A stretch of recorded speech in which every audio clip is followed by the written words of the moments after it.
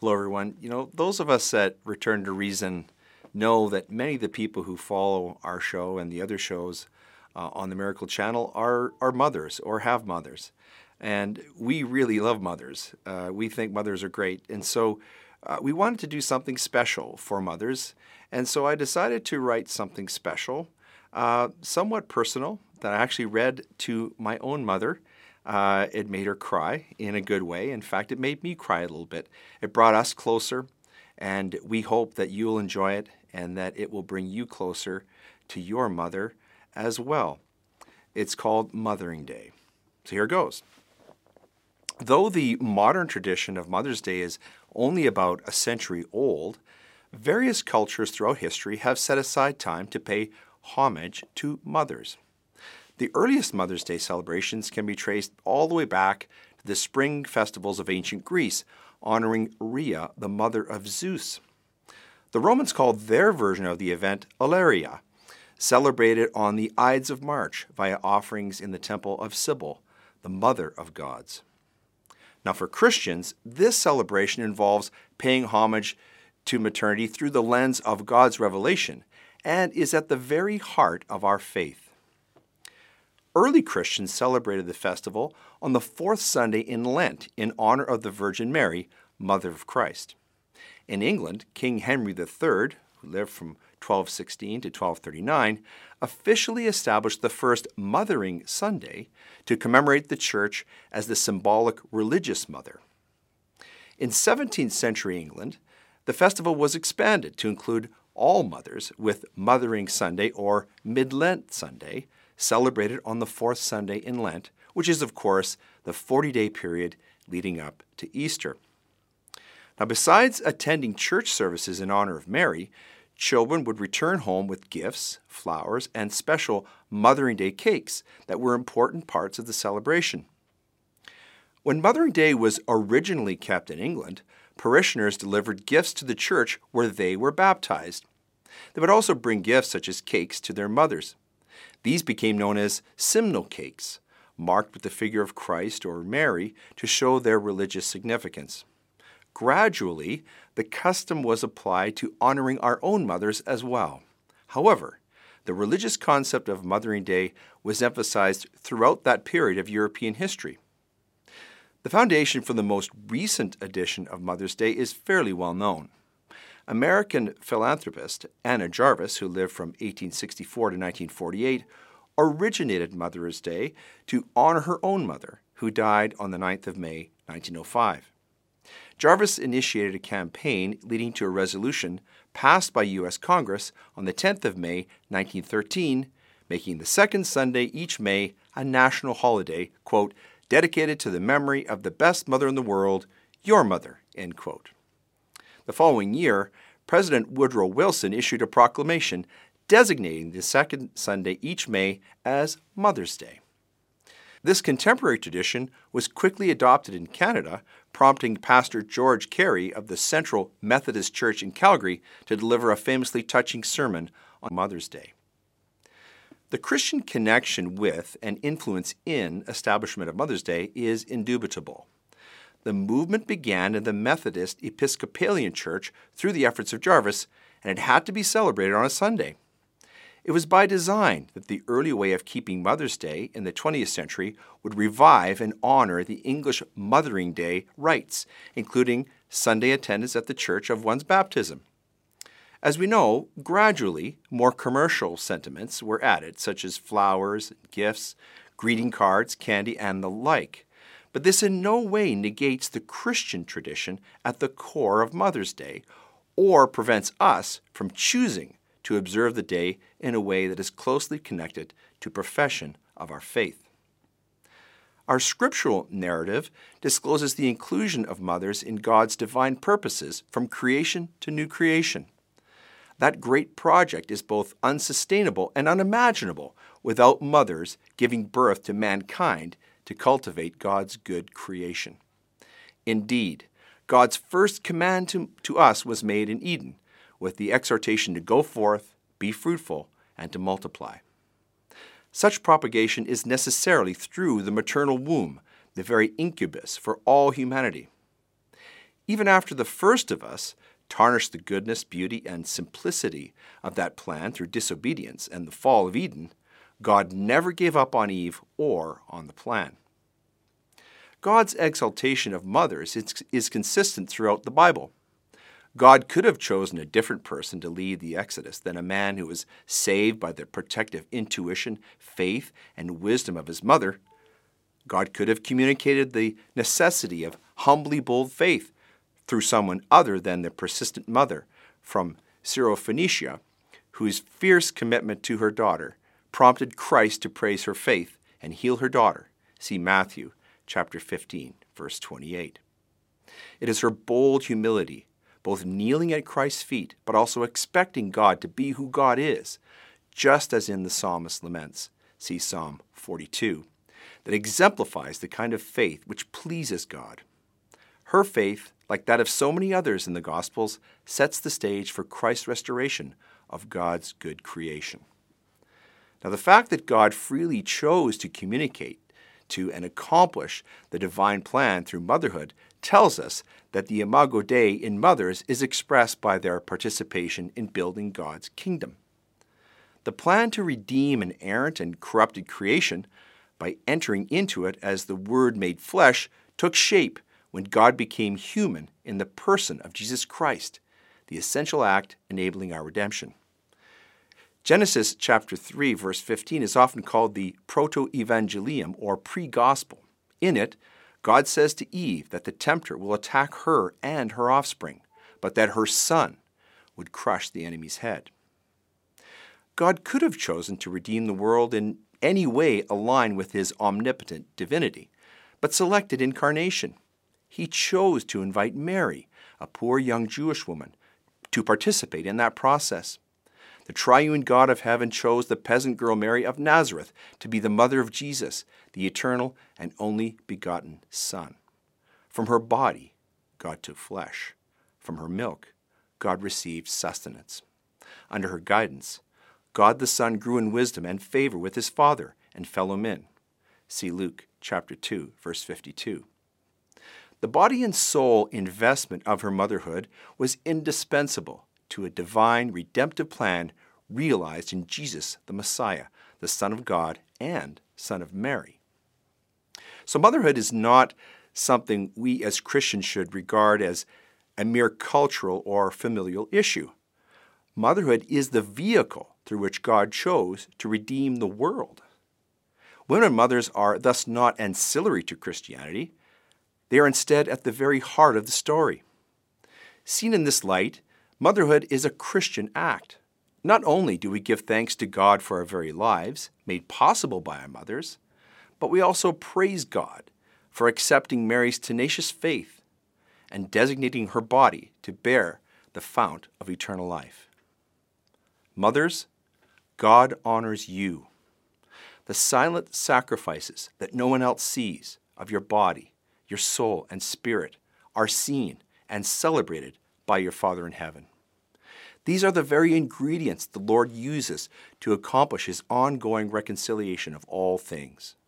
To honor or remember our mothers on just one particular day each year, without also doing so in everyday living, would of course be wrong. The secular world tries to repair such failure to always honor our parents by dedicating a singular Sunday to mothers. But as Christians, we are to honor our parents at all times, just as Jesus did. My own mother, Lorraine, turned 79 years of age on the 2nd of May. Her birthday got me thinking about how I could possibly honor her on this Mothering Day. Last year, upon my father's passing, I eulogized him by penning 5 lessons from my father. This year, I decided to share 5 gifts from my mother. Here they are. Number 1, life. What a blessing it is just to be alive, to breathe, to think, to move about, to work, to play, to be part of a family, to have friendships, and most of all, to give thanks and praise to God for it all.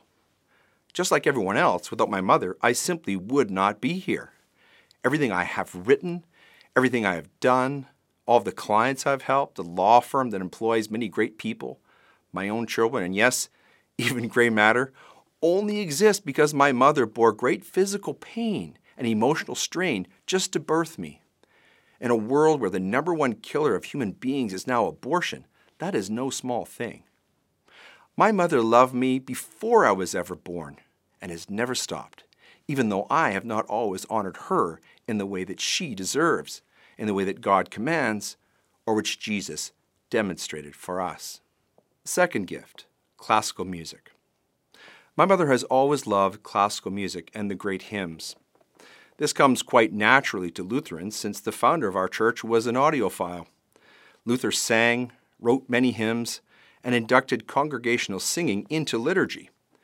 Mom taught herself to play the organ 50 years ago and has continued playing these hymns ever since. My father never shared this love for the classics, nor do any of my 4 siblings.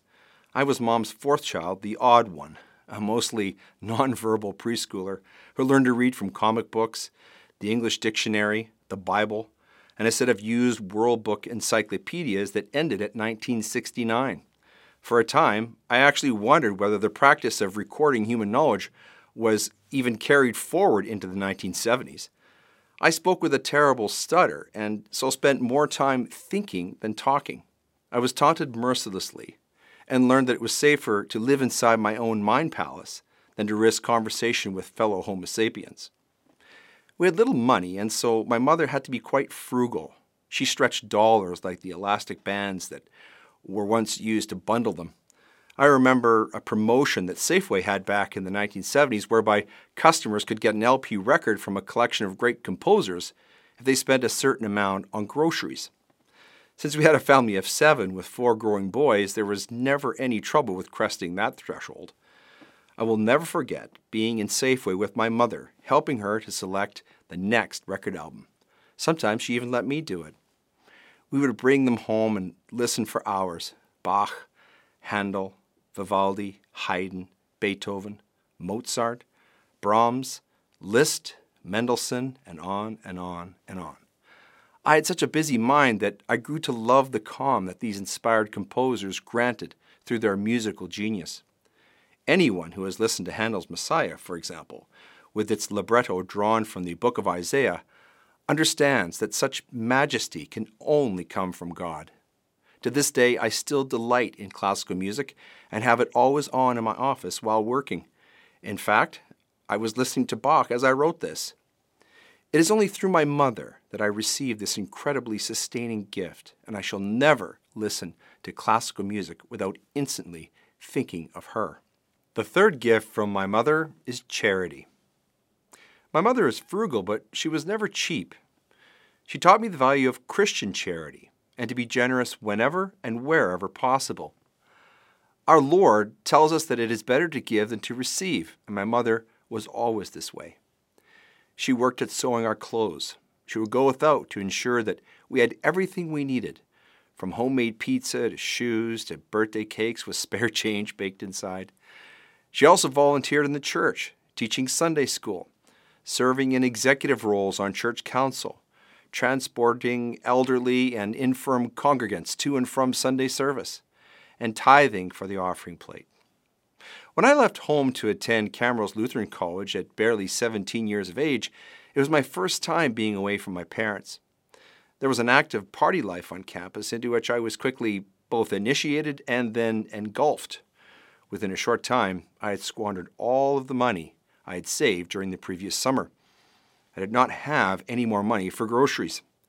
During one 2-week period in the dead of winter, I lived on a diet of 1 Chef Boyardee can of beefaroni and a slice of bread per day. When that money ran out, I was living on crunchy chocolate bars. When my mother discovered my predicament, she instantly began sending me weekly care packages filled with nutritious food. She met me with charity rather than chastisement. She did not blame or punish me. She just loved me so much that she wanted me to be able to eat and to pursue my education, despite my evident stupidity. Mothers have this innate, godlike ability to love their children unconditionally, no matter how far they stray from the straight path. Gift number 4, Christian education. Those of us raised in the Lutheran Church must study. Martin Luther is without peer as a Protestant theologian. He was a gifted and prolific scholar. When I read the brilliant Eric Metaxas biography of Luther in preparation for my interview with Eric earlier this year, I was astonished by the depth and breadth of Luther's scholarship. He actually translated the very first German Bible, which is still being published and read today. My mother gifted to me an introduction to Lutheran theology and its discipline. Luther was, after all, an Augustinian monk prior to authoring the Reformation, which would reshape Christendom both within and without the Church. My mother consulted her Bible daily, read theological texts, digested daily devotionals, and participated in Bible groups. She was a fine example of Christian devotion to study and to the Word. In my turn, Sunday school, 3 years of confirmation, and then 2 years of study at Lutheran College all helped form the directing mind of gray matter.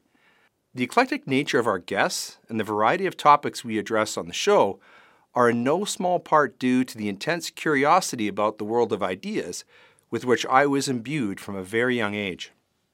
I still consume 2 to 3 books each week, maintain a full-time law practice, host the podcast, and most recently have written a book of essays, some of which are featured in our weekly commentaries.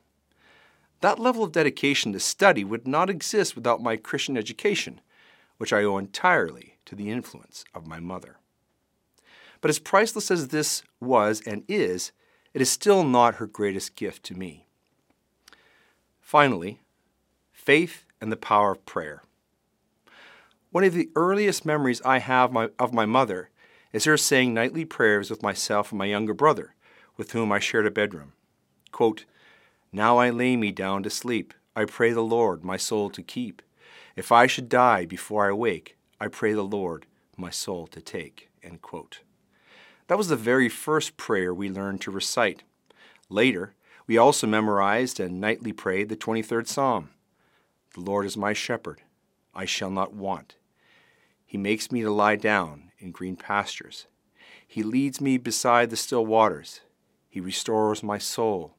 He leads me in the paths of righteousness for his name's sake. Yea, though I walk through the valley of the shadow of death, I will fear no evil, for you are with me. Your rod and your staff, they comfort me. You prepare a table before me in the presence of my enemies.